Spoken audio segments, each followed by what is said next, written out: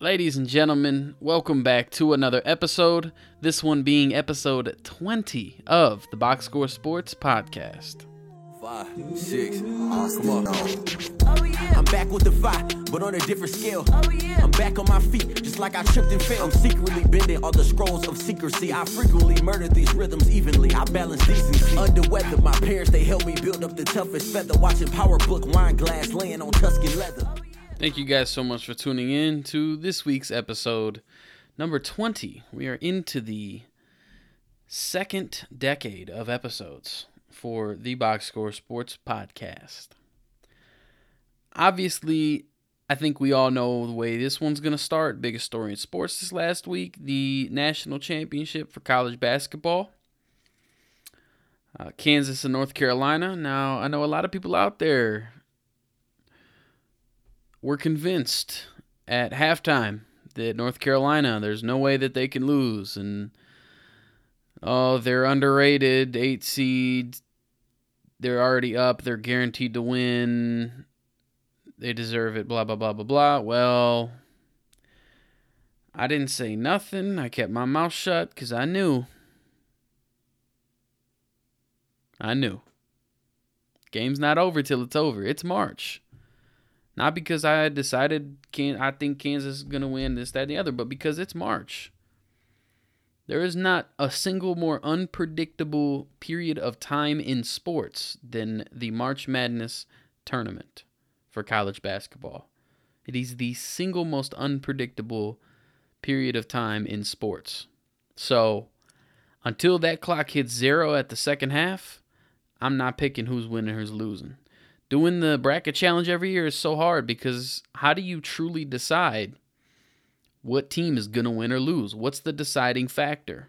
Because it doesn't follow the same rules as most sports do. Who's the better team? How do they play against teams like this team?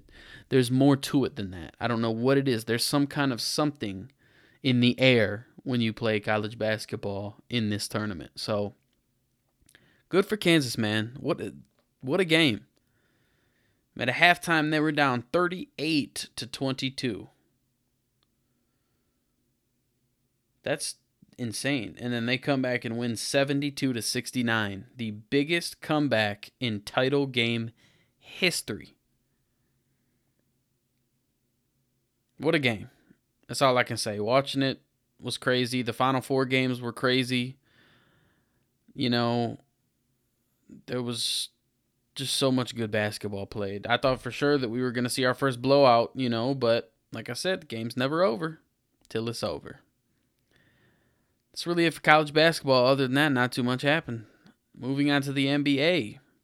Really cool story. After this last win for the Phoenix Suns, Chris Paul has helped set franchise records for how many wins a team has with 4 different teams. In 2008, he set the highest amount of wins for the Charlotte Hornets, or the New Orleans Hornets at that time, 56 wins. Then on the Clippers in 2014, he set the record for most wins for the Clippers ever, 57 wins. 2018, he set the record for the Rockets at 65. And then just this year, 2022, he sets the record for the Suns, 63 or more, depending on whether or not they win more games in the remainder of the season. He also did a very good job in Oklahoma City. A lot of people forget about that, and they won't give him credit for it. But what he did in Oklahoma City and his effect on that team, it's a known fact that everywhere Chris Paul goes, he changes the environment. He alters the entirety of the team. You look at the win-loss records of the teams he's been on, teams like the Rockets and the Clippers and the Thunder and so on and so forth. They went from a below 500 team to an above 500 team, and the only thing that changed was Chris Paul. So clearly the man deserves some credit because he has quite an effect on the teams he plays for. I just thought that was a really cool story, and to give a little more credit to one of the best to ever do it, for sure. It's an exciting time for NBA fans. basketball fans and sports fans as well. You just finished the national championship for college basketball 5 days from today, so 4 days from the day this episode comes out. The play-in tournament begins to determine who gets the final seed of the playoffs for the NBA. And then 9 days from today, 8 days from the episode posted, the playoffs themselves start for the NBA. So clearly there's a lot to look forward to. Now, speaking of playoffs, all Lakers fans, you guys can go ahead and leave because this doesn't pertain to you, clearly. Lakers are out of the playoffs, man. That's crazy. Something else that's crazy. This record that they have right now is the worst record of any team that LeBron James has been on, ever. So that's a little sad. Crazy stat that's almost unbelievable. The Lakers finished with 31 wins the last time they played. They've had more starting lineups this season than they have had wins. 39 starting lineups. Now, I don't think that that is an excuse.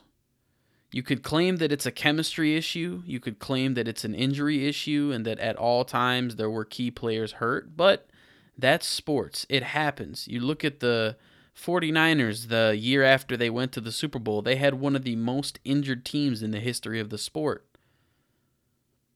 It happens in every sport every year. It's unavoidable. It's just a part of the sports. You sacrifice your body. You wake up and go to bed every day affecting your body. Your sport is dedicated to your physical aspect. Obviously, it's mental, but it's primarily physical. But like I said, regardless of that, that is not an excuse to have more starting lineups than wins. You ask me, Frank Vogel's got to go. I think they need to go and get Doc Rivers as a coach, personally, but Vogel has got to go. Something has got to change because what I see here is an opportunity for a coach to prove themselves. If you have enough influence on a team, regardless of LeBron being your best player, who's a coach in his own, you take the fact that you had all these starting lineups and stuff, you use that as a leverage to motivate you to want to be a better coach and show that you're willing to adjust and can make anything happen in any scenario. But that's not the case. It felt like Frank Vogel made no attempt to make anything change this season.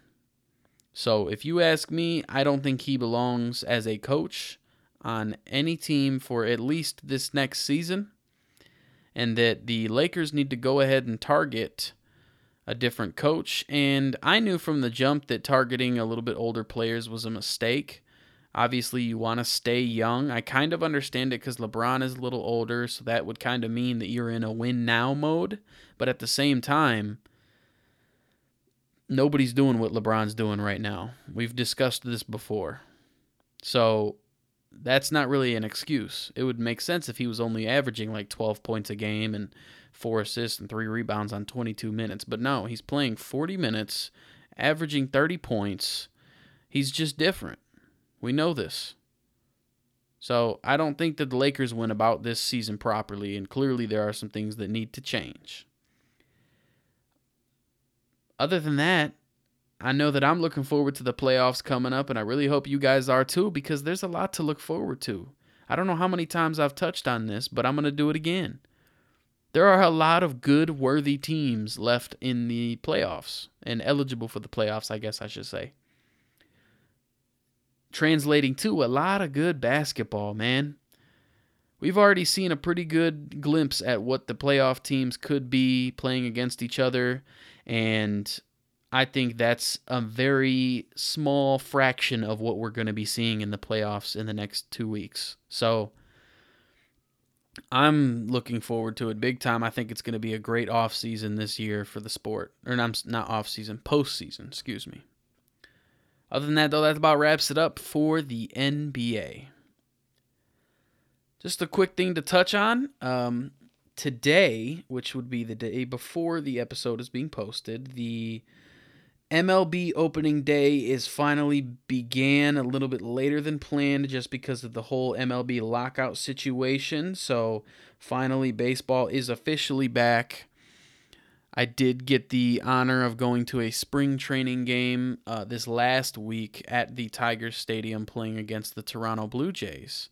And the Tigers won, which is somewhat of a surprise because the last time I checked, every single prediction for the season has the Blue Jays somewhere in the top 3 and the Tigers right just below the middle of the water. So I'm looking forward to the season for the Tigers. They went and got Austin Meadows, who's a really good player to have in your role, And Torkelson's been looking pretty good. He's finally in the lineup. Javier Baez, another offseason acquisition. We'll see if he can live up to the expectation, if you will. And then a lot of great players like Akil Baddoo and Tariq Skubal and Jaimir Candelario and all these great people that they're smaller names, but they put on a bigger show. Casey Mize, I'm looking forward to him. He's been doing pretty good, so we'll see how that goes there. And then on another page of things, the Masters for the PGA begin today as well, the day before the episode is posted. And it is officially the truth that Tiger Woods is playing in the tournament. Great to see him come back from another fatal injury. I think that just goes to speak on how great of an athlete he truly is, even more so that he was now able to come back from 2 major injuries. So kudos to him and best of luck to him through this weekend. I know I'll be rooting for him the same way I root for any great player just to see the legacy carry on. Last thing I want to talk about today, the NFL and the draft. It's not too far away, only about 21 days until the draft from today. It'll be 20 by the time this episode posts.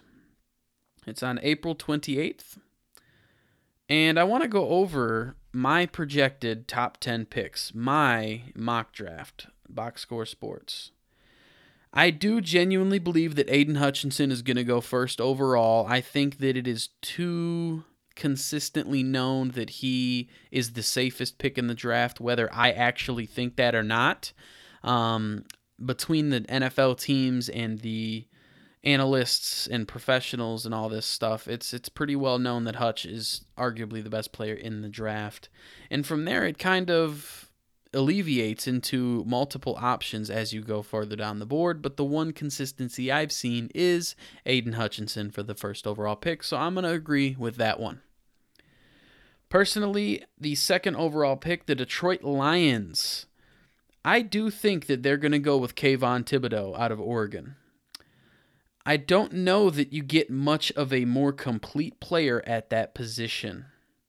Some would argue Trayvon Walker, the defensive edge out of Georgia, but you weren't really hearing his name until the Combine, where he posted the fastest 40 time of a defensive lineman in the history of the NFL, which I'll admit was very impressive, but there are a lot more things to pass rushing as an edge rusher than speed. And Kayvon Thibodeaux has every single feature that you would look for, including size. So I do think that Kayvon Thibodeaux will go number 2 to the Detroit Lions. With the third overall pick in the 2022 NFL Draft, I have the Houston Texans taking Evan Neal, the tackle out of Alabama. The kid's a raw talent. He's built to play the position, and if you've seen videos or pictures of him, he's actually very thin for an offensive lineman, which for a team looking for offensive linemen, that is literal meat on the bone. You're looking at somebody who is already excelling at their position, and the first thing you're going to do is to add a few more pounds to the kid to make him that much bigger and more powerful just to make him better.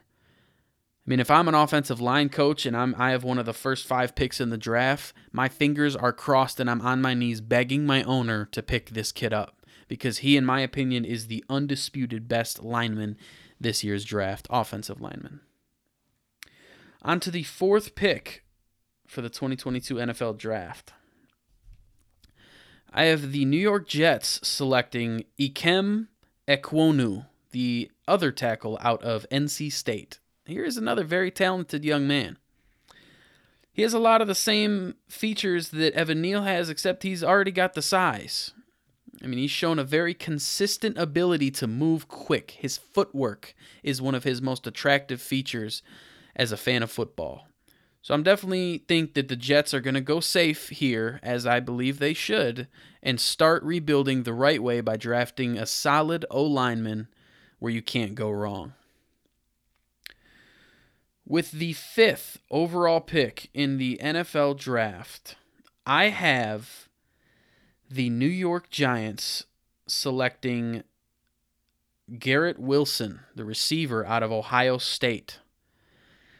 Now, some people think that they should go offensive line at this point, but I personally don't quite agree.